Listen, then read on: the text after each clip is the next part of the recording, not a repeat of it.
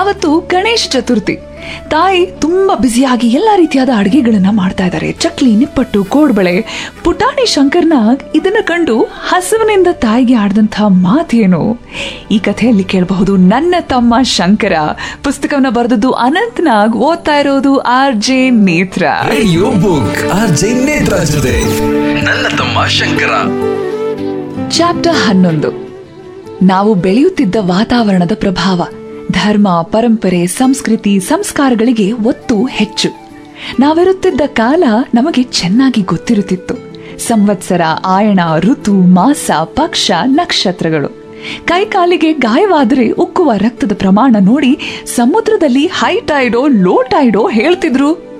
ಒಂದ್ ರೀತಿಯಲ್ಲಿ ನಮ್ಮ ಜೀವನ ಹಿಂದೂ ಕ್ಯಾಲೆಂಡರು ಮತ್ತು ಹಬ್ಬ ಹರಿದಿನಗಳ ಸುತ್ತ ಹೆಣದಂತಿತ್ತು.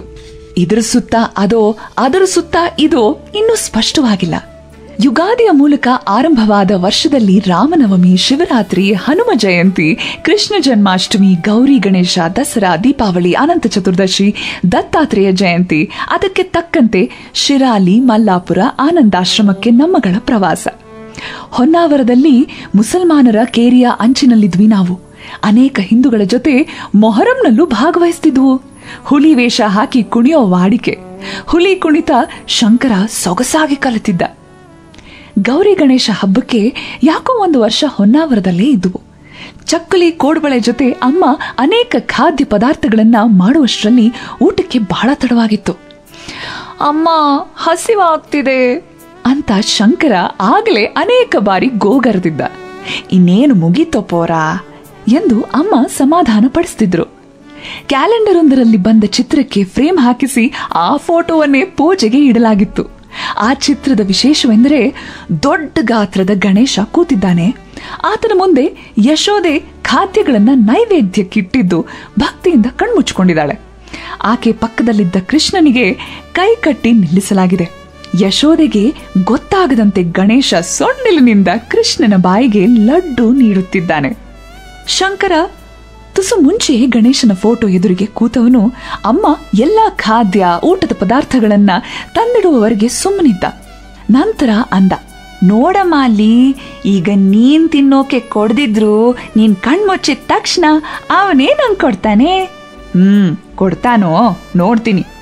ಛೇ, ಏನಮ್ಮ ನೀನು, ಜೀವ ಇಲ್ಲದ ದೇವರಿಗೆ ತಿನ್ಸೋದಂತೆ.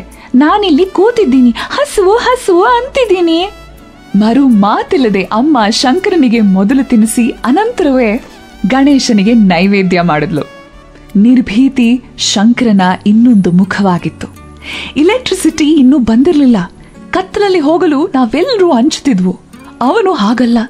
ಕತ್ತಲಲ್ಲೇ ನೆರೆಮನೆಗೋ ಆಟಕ್ಕೋ ಹೊರಟು ಬಿಡ್ತಿದ್ದ. ದೀಪ ಹಿಡಿದುಕೊಂಡು ಹೋಗಿ ನಾವು ಅವನನ್ನ ಪತ್ತೆ ಹಚ್ಚಬೇಕು.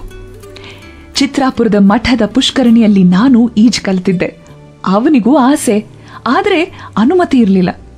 ಕಡೆಗೊಂದು ದಿನ ಬೇಸತ್ತು, ಅಣ್ಣ ಕಲ್ಸು ಅಂದ್ರೆ ಕಲ್ಸೋದಿಲ್ಲ ಅಲ್ವಾ ನೀನು ಅನ್ನುತ್ತಲೇ ಬಟ್ಟೆಯೆಲ್ಲ ಬಿಚ್ಚಿ ನೀರಿಗೆ ಧುಮುಕೆ ಬಿಟ್ಟ. ನಂತರ ಪ್ರತಿದಿನ ಅಜ್ಜ ಒಣಗಿದ ತೆಂಗುಗಳನ್ನೆರಡು ಕಟ್ಟಿಯೋ, ಸೀಲ್ ಮಾಡಿದ ಖಾಲಿ ಚಿಮಣಿ ಎಣ್ಣೆ ಡಬ್ಬಿಗಳನ್ನ ಕಟ್ಟಿಯೋ ಈಜು ಕಲ್ಸಿದ್ರು ಶಂಕರನಿಗೆ. ನನ್ನ ತಮ್ಮ ಶಂಕರ.